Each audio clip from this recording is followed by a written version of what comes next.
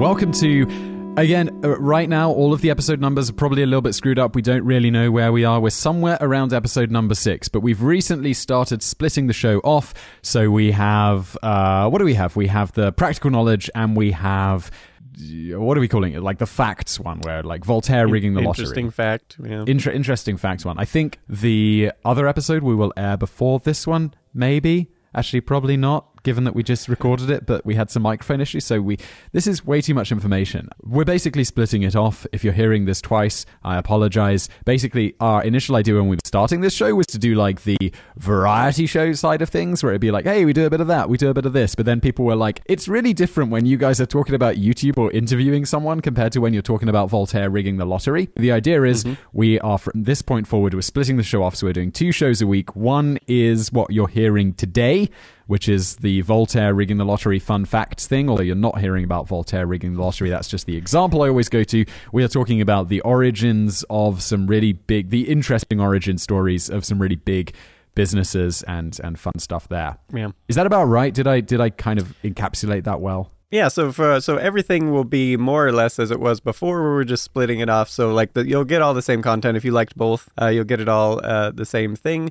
but now it'll be split off into separate episodes. So for the people who like one or the other can just listen to those and ignore the rest. And it's also, less intimidating. You don't see a 2-hour thing. It'll probably just be like an hour. And of course, like the practical knowledge section will also, sometimes that we'll do an interview with like some, business person or whatever to, they can give tips and stuff. That's important to mention. The interview stuff that we've done, that'll be in the other one. So this will be purely, very much today I found out style, like we do on the YouTube channel, just in this format, the podcast. And all of it, the idea behind all of it is somewhat educational, but the practical knowledge or interview section is going to be that little more free form, chat type thing, and the main interesting fact part will be a little bit more tighter, still a chat, but a little bit more tightly put together. Yeah, that's everything. Should we jump into a little bit of feedback before? I mean, the main feedback was, guys, split off the show. We need that. But we could get into a little bit more feedback about, we could go through some reviews. Should we hit some reviews? Yeah. So okay, a lot of people have been reviewing lately, which is nice. Thank you. We appreciate it. I think we're up to, I always check on the US iTunes store because that's obviously the biggest podcast platform and the biggest audience. So I think we got like 45 reviews-ish on there now, which is definitely good. We would love to get to 100 reviews on iTunes because that does many good things. One, it means iTunes is more likely to get this podcast in front of more people, which means that we will make more podcast episodes because, we like it when people listen to our stuff. So if you can review, that really helps us out. Also, let us know what you think. Don't just automatically jump to a 5-star. I mean, if you want to automatically jump to a 5-star review, that is more than welcome. But, offer us some feedback. Tell us what you like, what you don't like, or just join our forum at forums.todayifoundout.com to also do that. Yeah, anything you want to add there? Should we read some specific reviews? Yeah, sure. Let's do it. So thank you to, and I swear people use like unpronounceable names, but I think it's like Fly Supper Fly Guy Man. Fly Supper. What do you fly? You see this Fly Supper Fly? Nah.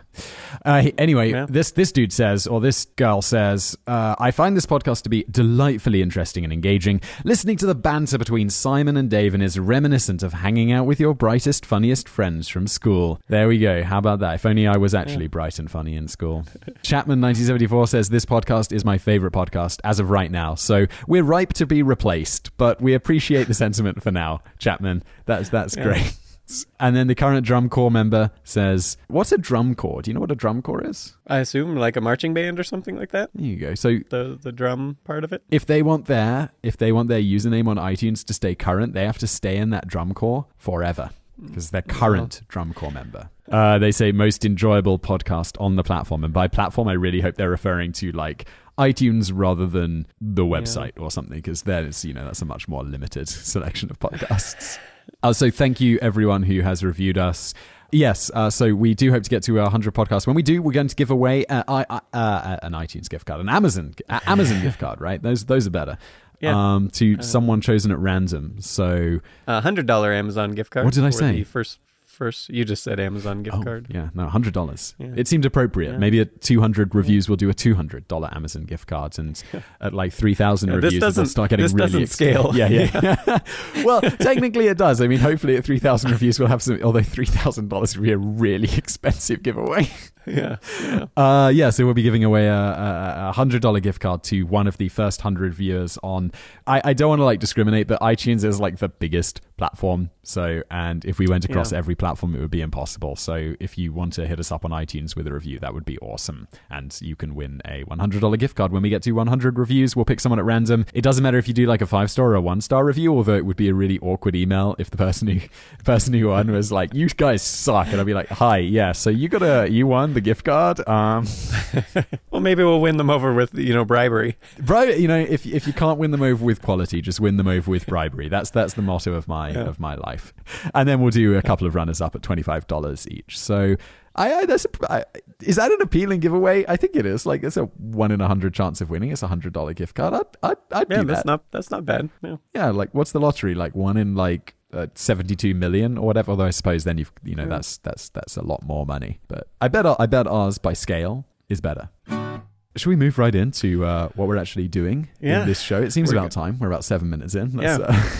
We're going to be talking about the interesting origins of a few very big businesses, and sort of, I mean, not just going through their whole origins, because that would take forever and probably not be very interesting, but the sort of the interesting facts surrounding the origins a little bit, which some of them, so we got like Domino's Pizza, and let's see, FedEx and KFC, and UPS as well. The KFC one is a beast. I'm looking at the notes here, and I'm familiar with the story of KFC. It's a great... I wanted to go so much more. Like, I almost thought I wanted to break this off into its own thing, because there's so much there with KFC.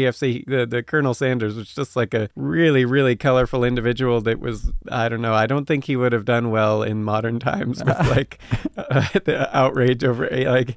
Oh, tease. What's coming up? Oh, well, I don't actually put a lot of those, but he's got some quotes out there that are just like, wow, yeah, he just says whatever comes to his mind. Almost not in what he's saying, but a little bit in the style of just like a Donald Trump, where he just says whatever's on his mind, no filter. So Colonel Sanders Twitter wouldn't have been kind to Colonel Sanders. No, or really kind, because, some people just really like that, just out there, people just say it. They just say it how it is, whatever's on his mind, that's appealing to some people. But he definitely would have had controversial quotes a lot. But yeah, he was a really colorful character and worthy of, I don't know, that's why he's the KFC's the longest section on this one, because there's just a lot of fun stuff in there. I want to Google right now whether there's a Twitter account for someone who just does like Colonel Sanders, like they just take on. Yeah, I love these like fake ones. Just like quotes or like things that he would say like based on his biography or whatever. That would be great. But we're not starting with him. He's kind of at the end, right? He's at the end. We're gonna start with one of my favorite articles on today. I found out is this one, and I just pulled it short. It was just like a few paragraphs, but just a hilarious story on Domino's Pizza, their origin. There's something about a beetle, right? I remember this one. Yeah, it's just ridiculous because, okay, so in 1961, there was two brothers, Tom and James Monahan, and they purchased a restaurant called Dominic's for $500, which is about $4,100 today. Mm-hmm. So they ran this thing together as just a complete partnership for about 8 months. And at that point, James Monahan got the bright idea to trade his entire stake in the company for a used Volkswagen Beetle. All right. Yeah. So, and now granted, at this point, the business is probably not, worth a lot. And at the time, so I couldn't actually find out what model it was, what year this Volkswagen Beetle, but I looked it up. And so like in the early 1950s, a brand new Volkswagen Beetle would cost you about $1,300, which is about $13,000 today. And late 1950s model would run you about $2,000, which is about $17,000 today. So, a used one's going to be a little bit less than that. So, it's not that expensive. Technically, I'm assuming he owns half of the business. This wasn't actually a terrible decision. I mean, it was a bad decision. Actually, no, even in the day, it was a bad decision, unless the business really went downhill in the first 8 months. Yeah, presumably it must have done well enough to keep going at that point. He must have just decided he didn't want to do it and didn't want to make pizzas or whatever. But so after this trade, within 5 years, the remaining Tom Monahan, he had expanded to opening a second store. And within 10 years of that, he had opened 200 Domino's pizzas in the country, in the U.S. And then 5 years after that, there was over 1,000 7. And then today there's like 14,000 Domino's pizzas, and it brings in about $2.5 billion annually. So wow, that was a really expensive Beetle. Yeah. So yeah, and Tom Monahan, at the 38 years after the Beetle trade, actually sold 93% of his stock in the company for $1 billion. Wow. Yeah, that was a really, really. Can really you just imagine though? Beetle. Like, you're probably sitting around the little family get-togethers, getting together for Thanksgiving, just like, hey, how's that Beetle running? This is, well, it's an interesting one, isn't it? Because, I mean, so he sells this, like, after 8 months. And, yeah. But then the question arises, would James have been so successful if Tom hadn't, like, abandoned him? Because you always think, like, if I'm in James's position, and, like, me and my brother, we started this company together, and I'll be like, it's a pizza restaurant. It can be as small or as big as you want. It's, you can have a single location, and it can be a successful business, or you can be Domino's. So maybe his whole leaving is what made it success. Well, that doesn't make it any better. That just makes it much worse. Because you're like, Tom, your leaving made me successful. Because I was like, I got to do this now.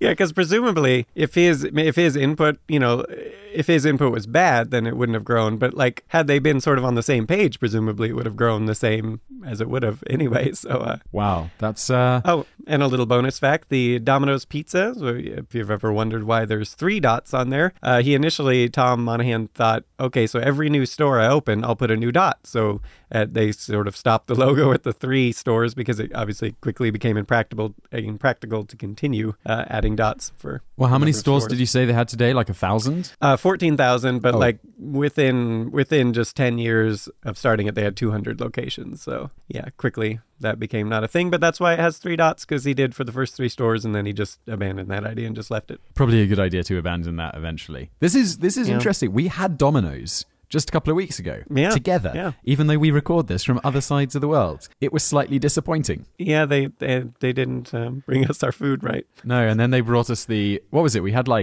we had the pizza, we had those chicken pieces, and then instead of picking up mayonnaise, they had picked up like the sweet candy sauce, which is also white for like cinnamon sticks. And you were like, this smells a little bit sweet. And I'm like, maybe it's like a weird mayonnaise. I'll give it a go. So I dipped that chicken piece into what I thought was sweet, weird mayonnaise. Nope, it was just fully sugar syrup, and that was a bad experience. Well, and I also wonder, like, why is ranch not a thing in Europe? Because Europeans love the mayonnaise, and ranch is a mayonnaise-based sort of item. So, and it's delicious to dip chicken in and whatnot. This is just bizarre to me. To me, I'm not. I know you told me before, but I've already forgotten what exactly ranch is. It's like mayonnaise with sour cream and spices. Is that right? Basically, with some spice, and it's delicious and perfect for it's very popular on salads and dipping, chicken, dip carrots, vegetables, whatever. It's delicious, and it's not a thing in Europe apparently, at least. Tell you what, before we record the next episode, I'm going to make some ranch. What's next? Are we done with Domino's or? Yeah, we're going to move on to the UPS. This is a great story. I like this one just because it's so starting from nothing, and then just this is one of the biggest companies in the world here. So in 1907, it was August 28th, an 18-year-old by the name of Claude Ryan and a 19-year-old by the name of Jim Casey decided to start a company together. Just 2 teenagers, presumably fresh out of school, or, I don't know. Sometimes people back then went to the workforce quickly, but in any event, still quite young. They decided they had one bike, and the $100 they borrowed from a friend, and that's about $2,400 today. And they just started the company, they called it the American Messenger Company in Seattle, Washington. So kind of my neck of the woods there. And they ran it out of a hotel basement in Main Street in Seattle. Yeah. And their idea was, at the time, most people didn't have phones, so people were sending telegrams all over the place. And so they would just hand deliver the telegrams. It was like a simple business idea, nothing complicated about it. They had a bike and a little bit of money. So a telegram, doesn't that come into like an office? I know this is such a it's definitely before our times, but isn't a telegram just like like an old school text message? Wouldn't that arrive to a secretary in an office, in your office? Rather, I think so. You would deliver it to the telegraph office, right? Would get the message, and then the person, you would go from there. The physical message would be written down and then transported. They would take it to so it would happen wherever to it needs to go, like a central. So there'd be communication centers, and it would be electronically transferred, and then it would be because most people didn't have a telegraph in their home, so it would just there was a telegraph telegraph office. You would go there, send a message, or they would receive and they would deliver it or whatever. So that's what they did. They just decided they got a bike and a little bit of money, and so they just started going delivering. That was basically their business for a while. And they kind of switched to Casey and Ryan would man the phone, taking all the stuff. And then they had Casey's brother George and a bunch of teenagers making a lot of the deliveries and stuff. And then so it was just a few years later. It's just this is just labor laws. Yeah. So like such a humble beginning. And then just a few years later, they merged their company. They were doing quite well. They merged it with their rival, Merchants Parcel Delivery, and took the they took that name. And in the process of the merger, they acquired a few motorcycles and a Ford Model T, so they could start doing a little wider range than they could get on their bike and on foot. And then of course at this time, one of the problems they were having was a lot of more people were having telephones, and so their little telegram business wasn't doing as well, so they switched to delivering customers' purchases to their homes. So you go buy something from the store and they'll use their Ford Model T or motorcycles to deliver it, and that is sort of how they got to package delivering. So it was like was there regular postal service at this time, or was these kind of like postal service exists? Yeah, but these guys are more like couriers, right? Kind of urgent delivery. Yeah, so I mean, it wasn't like a postal. So you could just probably, I presume, you'd call them and then just say, "Hey, I ordered this thing from this store. Can you go get it for me and bring it to my place?" Because so at this time, a lot of people wouldn't even own a car or anything. So it was a nice service. If you didn't want to carry some big heavy item from a store to your home. Yeah, it's interesting where we have pretty much identical businesses like this today. It's like where the store will deliver something, or the courier will come and pick it up, or like a man with a van. Yeah, and so they just continually aggressively expanded. And by 1962, which was, what was that, about a little under a half century later, they had grown to operating in 31 U.S. states, delivering packages with annual revenues of $550 million and about 22,000 workers.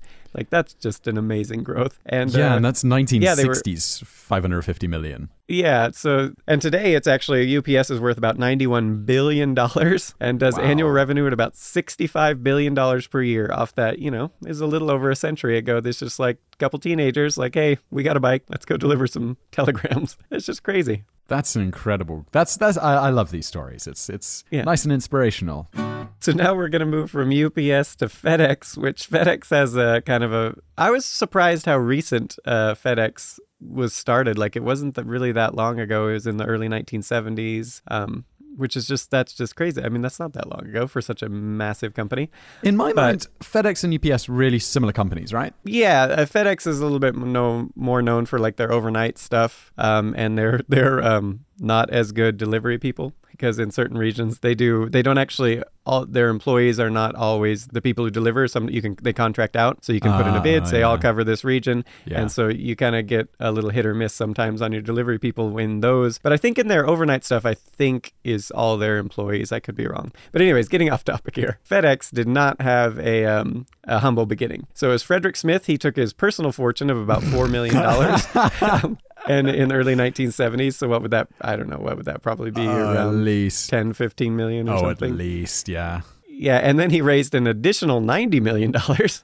So they were starting out with about $100 million to start a company where the whole idea here was to fill a need where he thought it would be possible to deliver a package anywhere in the world overnight, and he thought it could be done. And he actually wrote a paper on this in 1962. It was about a decade earlier when he was at Yale.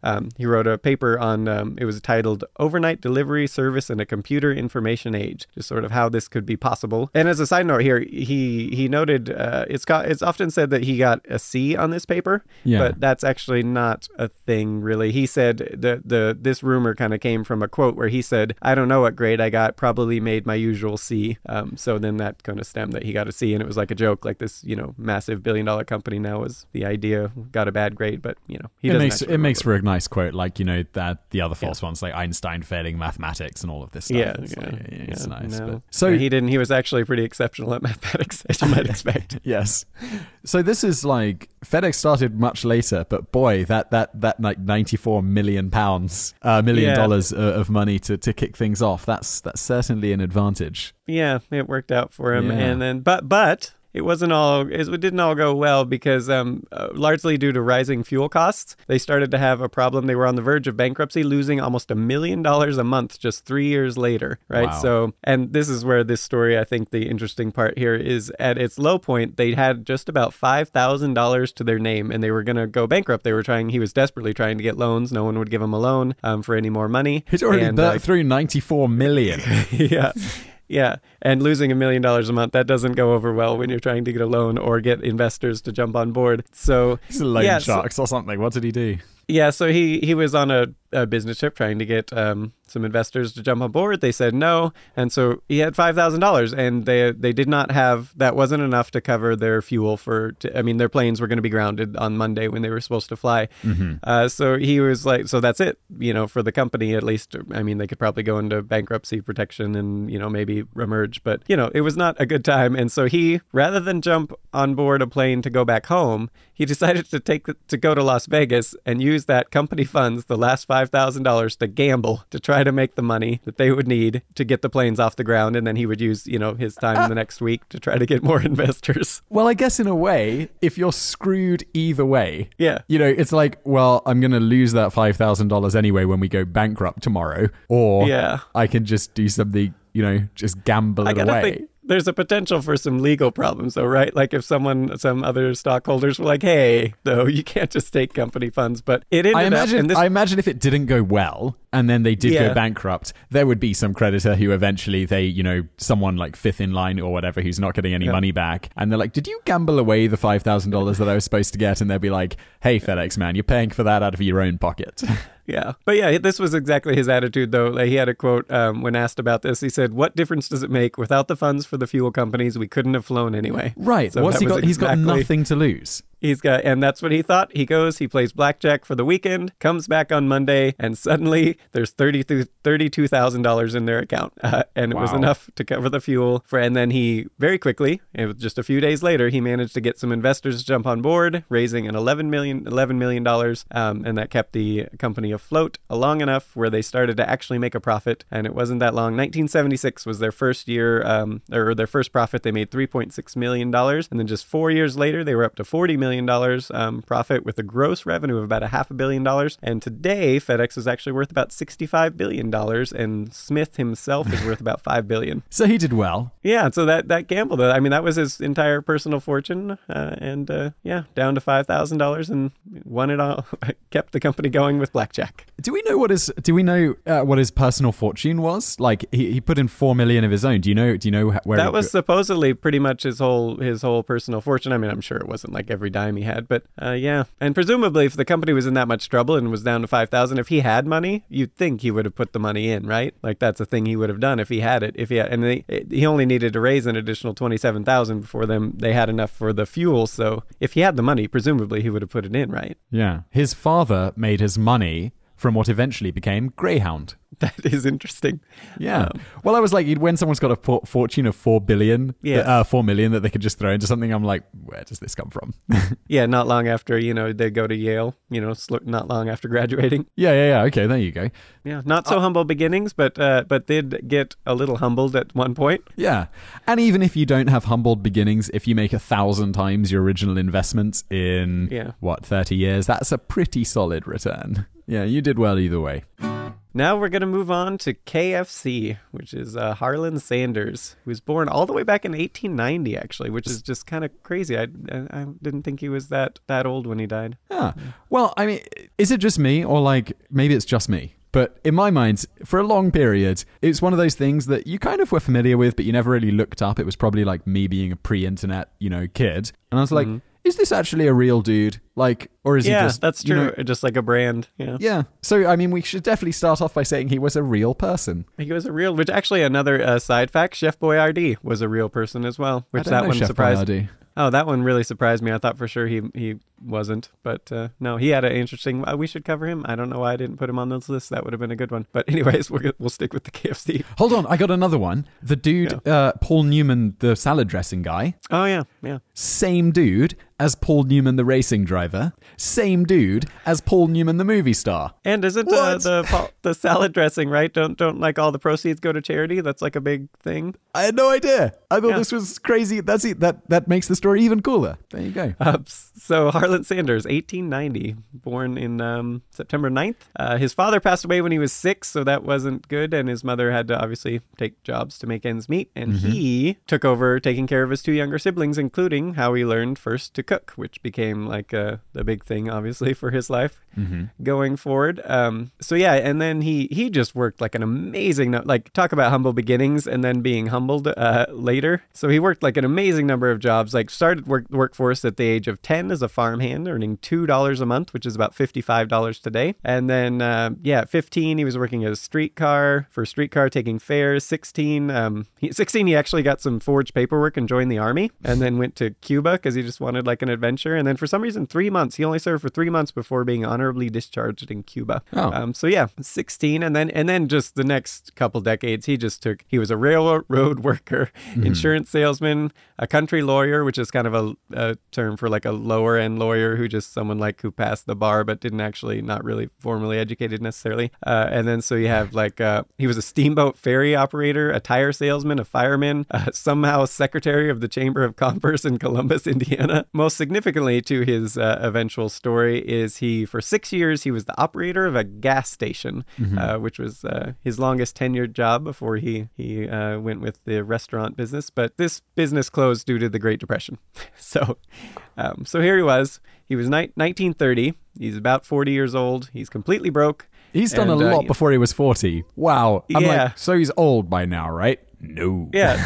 No. And this is the great thing about his story. Like, it's just like continual failure and then just like, makes it eventually. Yeah. So 1930 at the age of 40, he's broke, taking a million different jobs. And he finally, he had now run a gas station, so he knew how to do that. And so he made a deal with a Shell oil company, allowed him to live at a gas station if he agreed to operate it. Okay.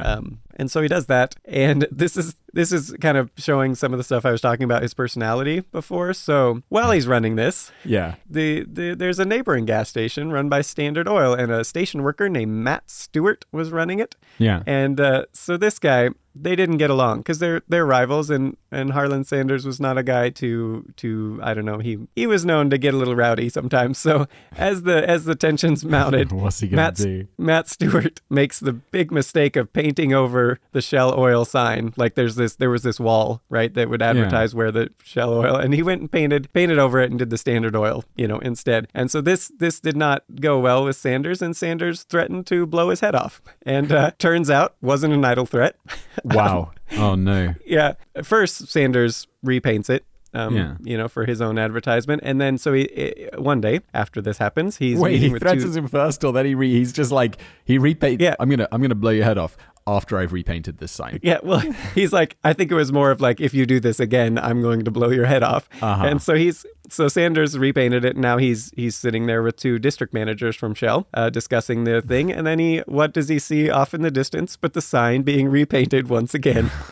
And so, naturally, the 2 Shell executives and Sanders grabbed their guns, and they went out to confront Mr. Stewart about the thing. And when Stewart saw them coming, he pulled out his gun and started shooting at them. And so they started shooting back. Whoa! Yeah, and wait, these two executives just rolling up, that is like, guys, we just so happen to have our guns with us as well. This is convenient. Let's go get in a gunfight. Yeah, over this painted sign with the rival gas station. So in the process of the gunfight, Stewart actually killed one of the Shell district managers, and Sanders grabbed the gun and shot Stewart. I think he hit him twice. He shot him twice, but he did not kill him. Although Stewart, the gunfight ended when Stewart was like, "You've killed me." He just shouted this out because he knew he was shot a couple times. He thought he was dead man.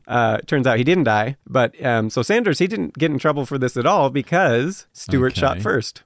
And Stewart had killed a man, so Stewart actually did go to prison. He got an 18-year prison sentence, but he actually died 2 years later, killed by a deputy sheriff. And the rumor was that the sheriff had been paid by the family of the guy. Then the guy that died was named Robert Gibson, and apparently he was quite wealthy. And his family, the rumor was that the family paid the sheriff to kill Stewart. And while so Stewart, he was in prison. he died. Yeah, he died 2 years, and the sheriff didn't get any charges against him, so I don't know. Maybe there was no evidence of an actual thing. Maybe it was just a rumor. Sorry, just hold up. So there's a lot of murder going on. Yeah. We have these two groups. The dude's painting over the sign. The two executives and the colonel, they go out. Yeah. The sign painting over the sign dude for Standard Oil kills one of them. They fire back. They injure him badly. He goes to prison. And then the executive's family, who the guy shot, have him killed in prison. The latter part was the rumor, was Right. what happened, because apparently it was a suspicious circumstances. But yeah, no charges against the deputy sheriff, so maybe it was just a rumor. But I feel like this could be,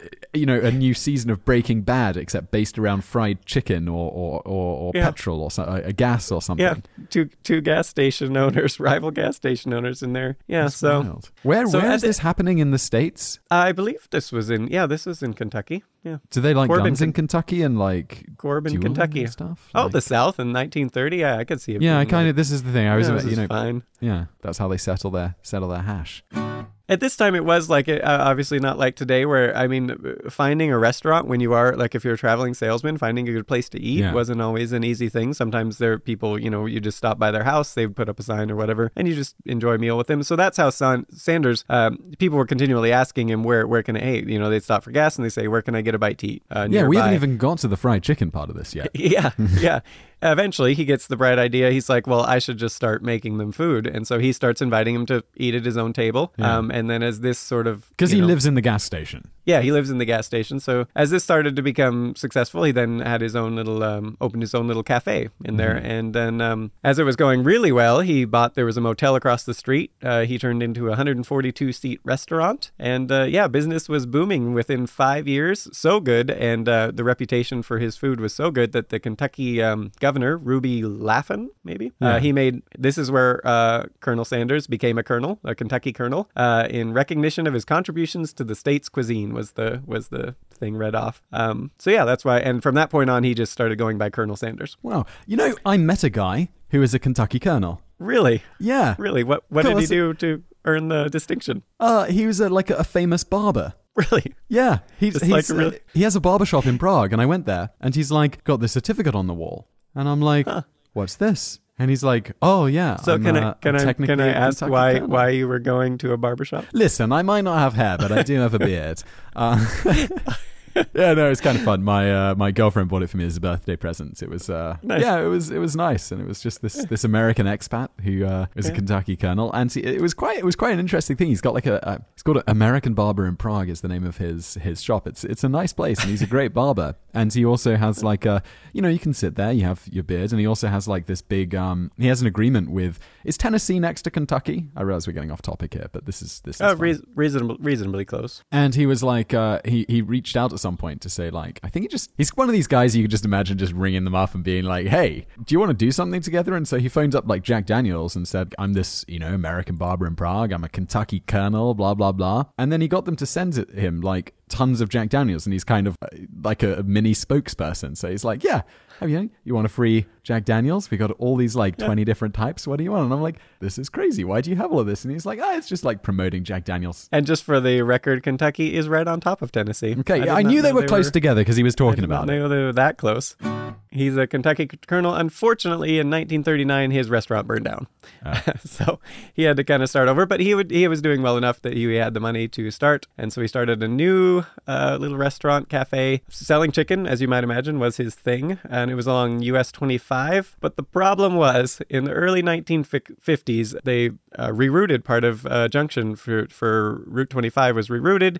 And now his customer base just cut dramatically after this. So now his business was actually struggling. And then on top of that, the final nail in the coffin of this business was when they made Interstate 70, which completely bypassed his restaurant by about 7 miles. Then so even your loyal customers, that's a long way to go for chicken. Yeah, exactly. And so it was just done. And so that he sold off whatever he could get, but it was basically barely enough to cover his debts and everything at that stage. And so now he's 62 years old now. Oh no, basically, So he's been doing this like 22 years, and then he has... Yeah, it's not so and he's great. basically broke. But he got the bright idea. He said, all right, so my value here is not necessarily just in starting a restaurant, but actually my recipes, the way I cook it. Because one thing he was doing, he was using, one of the problems, his restaurant was so popular, and he was having a problem making the chicken fast enough.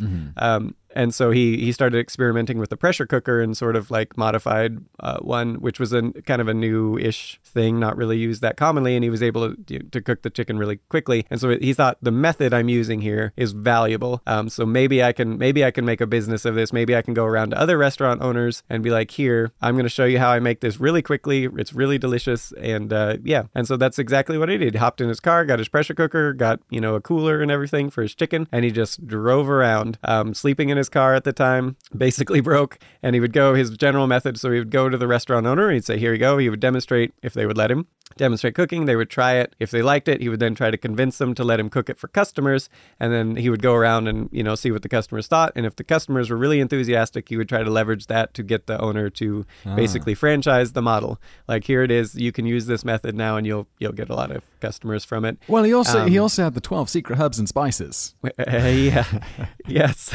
Which that's what they advertise rather than it's pressure cooked. It's like 12 exactly. secret herbs and spices. And he was always not necessarily, he always kind of downplayed that a little more back then. He was just like, it's the spices that are on everyone's shelf. So it's not. Yeah. So this is actually sort of an aside, which we'll cover. Maybe Dave Thomas of Wendy's. Are you familiar with Wendy's? I've been to a Wendy's actually when I was in the States a long time ago. It was good. Oh, yeah. So Dave Thomas was actually a huge figure in sort of the evolution of the fast food restaurant. And this is where Colonel Sanders met him. He was just an employee working somewhere. I don't remember what restaurant, and sort of mentored him a little bit. But also Dave Thomas played an integral role in actually saving KFC and sort of introducing some of the things that made it super successful later. And then he leveraged that to then he sold off his KFC locations and, founded Wendy's. But anyways, that's a topic for another day. Is Wendy's the one with the square burgers? Am I thinking of that right? Yes, okay, it cool. is. Yeah, I've definitely been to a Wendy's. Yeah. So he finally, after driving around, basically broke, sleeping in his car, he finally convinced one Pete Harmon, who owned the Dewdrop Inn in Salt Lake City, to franchise his model, and that was the first one to save him. I think it was something like he would get a nickel for every meal sold, or something like that. Was sort of it was a handshake agreement, wasn't even a contract, in 1952, and that was the first Kentucky Fried Chicken franchise. And by 1959, he'd convinced a couple hundred other people to do the same. Wow. And it was this guy's that was a also hustler. and his like whole in life. his 60s. Yeah. This is when most people are retiring and he's broke. He got nothing, and then he rises up again. And this time he was obviously wealthy for the rest of his life. Although, and this is kind of the funny part, because the joke is that some people don't like KFC because they think it's crap or whatever. So you think I think those people are mistaken. Yeah. I would agree. Although there are some franchises you go to that are less than quality, but there are other ones that are really good. But so he sells in 1964. He's what was he, probably 70 something at that time. He just decided he would cash out. He sold it sold his stake for $2 million, which is about $16 million today. Plus, he was guaranteed a salary of at least $40,000 per year in the 1960s. For the rest of his life. That's a lot. Yeah, that was about $300,000 per year, and I think later they upped it to like $75,000. And in exchange for that salary, for the rest of his life, he would stay on as a spokesman for KFC. Oh, that's cool. But the problem was, like, almost immediately after he sells, right? Corporate Please don't tell takeover, me he dies. right? Please don't tell me he dies immediately after just making his huge fortune after this whole life of toil. No, but he wasn't happy. He did not. He actually lived for quite some time after this. But yeah, so they basically started taking his recipes, tweaking it. How can we make it cheaper, basically? Oh no, so they ruin it. Yeah, and so he's supposed to be the spokesman for KFC, but he was like the most ardent, like, they're turning it into crap. And so like one of the things he particularly hated was what they branded the original recipe, which was not his recipe, which he called fried dough balls stuck on some chicken. Oh. Yeah, and then he also noted of the gravy, what they did, he said, do you want to read this quote? Do you see this? Yeah, I got it. My God, that gravy is horrible. They buy tap water for 15 to 20 cents 1,000 gallons, and they mix it with flour and starch and end up with pure wallpaper paste. You know what's interesting? We don't have gravy in European KFCs. Gravy is not a thing. Like, is it not a thing anywhere? Nope. Like we have gravy, but you'd have it like on a roast chicken or like at Sunday dinner, not at KFC. I remember it. And you don't have ranch. Biscuits. You probably don't have ranch either, yeah? No, we did. Did we discuss ranch this episode or previous episode? Yeah, no, that was this one, I think. Gotta get some ranch on. But breaded chicken ranch, that's like a great combination. Dip it in there. Buttermilk ranch. Okay, I gotta get on this right. I will pop to that American store, and if they don't have it, you had to have had it when we went to Buffalo Wild Wings, right? Like you had to have had ranch there because Buffalo Wings, you can practically. I mean, there's blue cheese, of course, but ranch is the other staple of Buffalo dipping. I definitely had the blue cheese, and I definitely had some barbecue. I don't think I'd have thought to order ranch, and I think at that point, this was when we were in the States. I was in the States with David last year. I don't think at that point you'd have been, because you only discovered that ranch wasn't a thing. Yeah. When we went to Amsterdam together a couple of weeks ago. So back then you'd be like, yeah, of course. He just didn't opt for ranch today. It's not like, you got to try this ranch.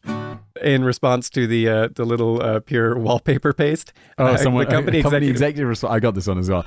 They respond, let's face it, the Colonel's gravy was fantastic, but you had to be a Rhodes Scholar to cook it. Yeah, so they don't even deny that their gravy is crap. They're just like, yeah, it was better before, but whatever.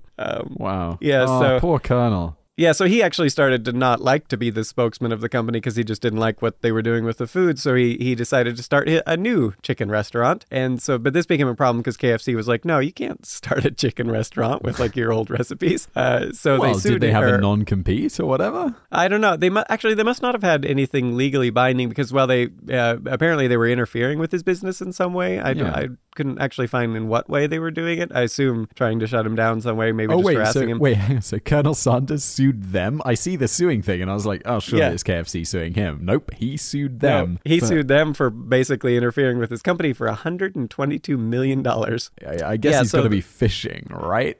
I mean, he was. I think it partially reflected his anger at what was happening with KFC as well. So, but anyways, they settled out of court for $1 million, an additional $1 million. Which I mean, he only sold KFC for $2 million in the first place, so this was a nice payday for him. Wait, and also, I assume at this point there's been nothing mentioned about them stopping paying him that $40,000 per year. He's still going to be making. Yeah, he's still functioning as their spokesman. He still makes the money, and they eventually upped him. I think it was to $75,000. So whatever that would have been. Wow, KFC really needed this dude. Yeah, and this was the thing is like he was constantly complaining about them in the media as well, but he was also a great spokesman. Like he would still go, and do the publicity stuff. So, they kept him around. And so if you're curious, the restaurant he started though, the Claudia Sanders Dinner House, it's still around. You can go to it. It's in Shelbyville, Kentucky, if you're in the region. Go check it out. I'm not, but yeah, if you're listening and you are. Yeah. So despite his issues with the management, he just continued to be their spokesman, and he died at the age of 90 in 1980. Wow.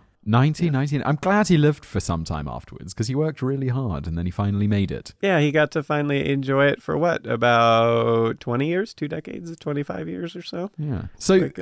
So hold on. The restaurant he started, this is the one he started to compete with KFC. It's still there today, and it's called this Claudia Sanders Dinner House. Claudia Sanders Dinner House. So this place, I think Claudia was his wife's name at the time. He was married a couple times, but that was I think his last wife there. So this place would arguably be, if it sells fried chicken, the fried chicken that is closest to what the Colonel had intended it to be. Presumably, unless they've changed the recipe in the interim. But, it hasn't been that long. It's been a few decades since he died. I mean, you would think it's probably run by his descendants unless they sold it off or something. Do you know what I'm looking at right now? I'm looking at their menu.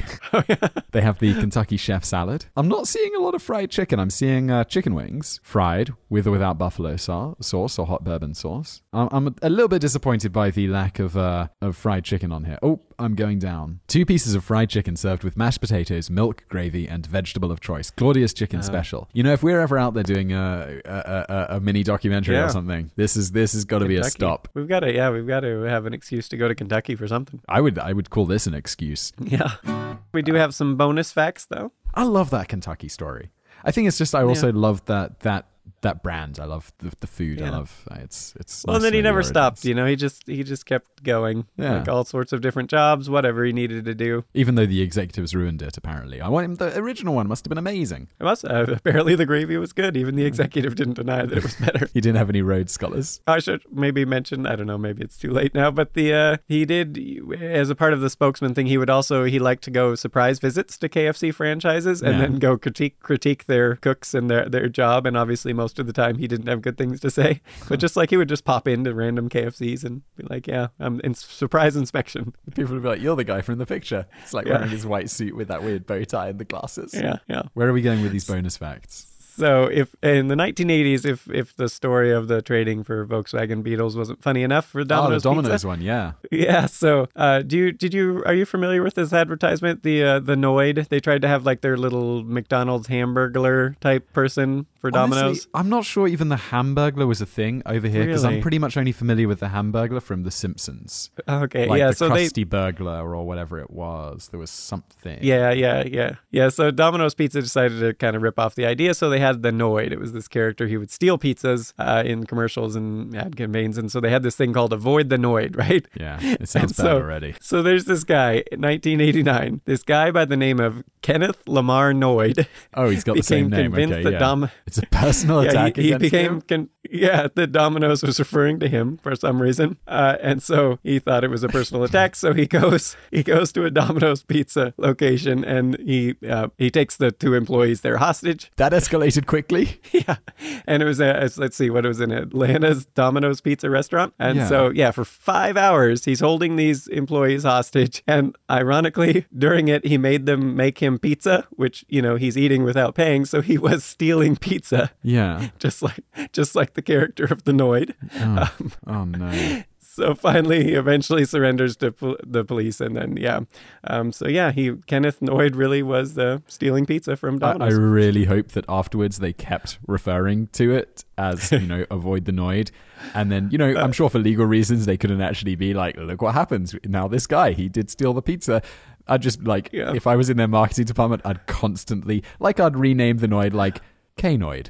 Like Kenneth Noid, but just keep it really subtle and always keep digging at him. I'm assuming he's in prison at this point, so you don't really have to worry about him taking anyone else hostage. Yeah, I think he, obviously he must have had like some mental problems, right? So I did want to say, the reality is he's probably just needs some help. Yeah, the reality is this story probably has a really sad ending that you don't want to look into. Yes, but it's funny in abstract. It's very ironic. Going back to KFC in Japan. I don't know if people are familiar with how big the Colonel is in Japan. Is that I don't know. I'm only familiar because we did a video about Christmas KFC Christmas. Yeah. Well, let's jump to that one. That's the next one. Oh, was that the next one? I'm sorry, I didn't mean to jump ahead. I just all I know when people say KFC in Japan is I know they eat it on Christmas, and it's people queue and they order ahead. Yeah, and it's crazy. You look at pictures of this, and they're just wrapped around the block where you're just waiting in line at KFC to get your Christmas dinner, and it's a thing you have to order ahead and everything to make sure you get it. And so that actually Christmas tradition goes back to the 1970s. It's not really clear how the corporate story is that some customer somewhere in Japan, I'm not sure how to pronounce that, Aoma, Japan. Yeah, I'm gonna go with that. Yeah. That's close enough. I don't know. Did I tell you some guy, did he write on the forum, I think, forums.cfnout.com, about how I should pronounce, or you can just go for pronunciations of things? Yeah.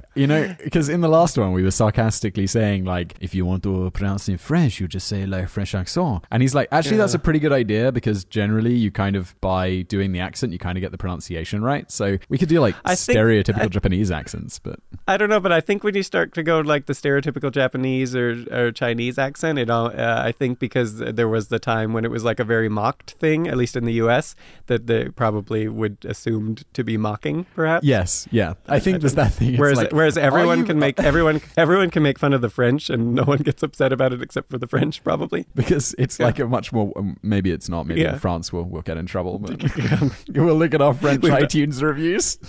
It'll be wow, these guys are racist. We should actually look at that because we have done lots of the French accent things. But yeah. So anyways, they said, the corporate says that some customer that was like, all right, so you can't get a turkey dinner in Japan. It's just not a thing, a turkey chicken dinner, whatever. So fried chicken, the next best thing. So he was, all right, I'm going to do this at KFC, K's Fried Chicken. And somehow this percolated up to the corporate offices who, I mean, they may have just made up the whole story and just might have just been an idea that they came up with. It was like, hey, this is like a thing. Everyone has or a chicken dinner, or a turkey dinner or whatever on Christmas. So let's just like push it because American culture was starting to be like a thing in Japan at the time, popular. So, hey, let's push this in Japan and see what happens. And so they did. And it was just like massively successful, just like a ludicrously popular ad campaign. It was Kentucky for Christmas. And yeah, it's still crazy popular to this day. And actually, as an aside story, we actually, ever since I did the article on this one a long time ago, that's actually what my I was hoping family you would does. share this story, yeah.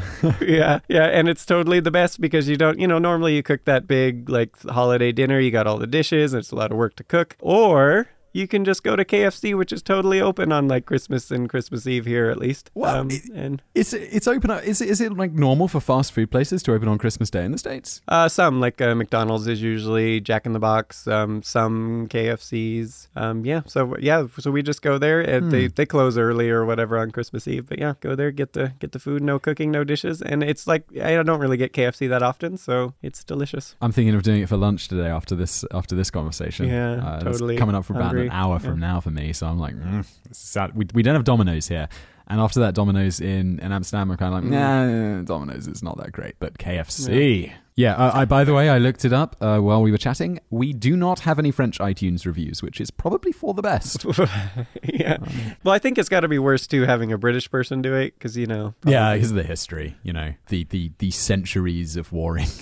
There was another KFC Japan fact. Yeah, it's a long and sort of niche baseball one. Maybe it's not. There's the Curse of the Colonel. It's kind of an interesting story, but I guess if you're not into baseball, maybe not. I'm into KFC, and I don't know if I could say I'm into Japan, but after the Kentucky on Christmas one, I'm into Japan. Let's do it. So there's a team and the called internet's into Japan, so this has got to be a win. Absolutely. Yeah, and baseball is huge in Japan, so maybe the Japanese listeners will like this. In Hanshin Tigers, they're basically sort of they're in the Nippon League there. Huge baseball in Japan. So after winning the Japan series, kind of like the American equivalent of the World Series. I'm sorry, I know I'm interrupting a lot, but why is baseball big in Japan? I think it has something to do with they used to do the little tours, like the World Tours. The baseball players, Major League, would go around, and I think that's kind of how it started. They did a tour in Japan, and it just became popular. Huh. And the Nippon League, I think, has been around. I think it's the second oldest baseball league, professional baseball league. I could be mistaken, but it's really old. Like I want to say it's like a century old or so. And it's huge. And they are probably arguably the closest to the major league as far as talent level. There's plenty of players in Japan who are every bit as good as any major league player. Which Shohei Ohtani just moved over, and he actually is better, seemingly, because he pitches and hits amazingly well on both. But anyways, that's now we're getting specific. I'm like, yeah, he does. Yeah, he pitches and hits all those pitches and hits. He's amazing. Went to the Angels instead of the Mariners, very unfortunately. Yeah, he did. But So after winning the Japan series in 1985, they went out. The fans went out celebrating, going around. And during the process of this, so at the KFCs in Japan, I'll have a little plastic statues of Colonel Sanders outside. And someone grabbed a statue of Colonel Sanders and threw it into the river. Oh, sacrilege. And it was, supposedly it was because the Colonel Sanders was the closest thing they could find to some player. I can't even remember. Whatever the case, they throw awesome. the statue in, and ever since then, apparently it was the American Randy Bass who played for the Tigers at the time. Was it? I don't know. No. So anyways, they throw the statue in, and directly after that, the Tigers suffer 18 consecutive losing seasons, and so it's called the Curse of the Colonel. Yeah. Curse of the Colonel. And so finally, get this, in 2000, let's see, what was it? 2009. Yeah. To try to break the curse, they actually dredged up to to find the original statue thrown in the river, and they found it, but not all the pieces yet. So like some people are like, oh yeah, that broke the curse because we're going to put it back, but they haven't actually found, I think, like the hand's still missing or something. Wait, but did it break the curse? Are they winning again, or are they still losing? No, I don't think they have, but they've had some good seasons since then, but they haven't won the Japan I'm going to go out on a limb here and probably say it's got nothing to do with the guy in the kernel in the river, but yeah, but it's a fun, like the kind of like the Curse of the Bambino type thing with the Red Sox. Just color me skeptic, but it's fun. Yeah, statue thrown in the river. I like it. I don't know anything about baseball, but it's a fun story. It's a bonus fact. That's what happens at this point of the episode. So let us know what you think of this new format. Obviously, it's a little bit different to, just, it's the same thing, just split up, like I waffled on about at the beginning of this episode. So if you like this, let us know what you think. Do leave us an iTunes review. Do remember, if you leave us an iTunes review, we are going to give away a gift voucher, an Amazon gift voucher when we get to 100 reviews. So head on over, give us a review, let us know what you think. You can email us, podcast@todayifoundout.com, and all of that good stuff. We'll be back at some point, because while we work out the exact schedule for this, I can't really say when, but there will be new episodes of Brain Food soon. So stay tuned. And as always, thanks for listening.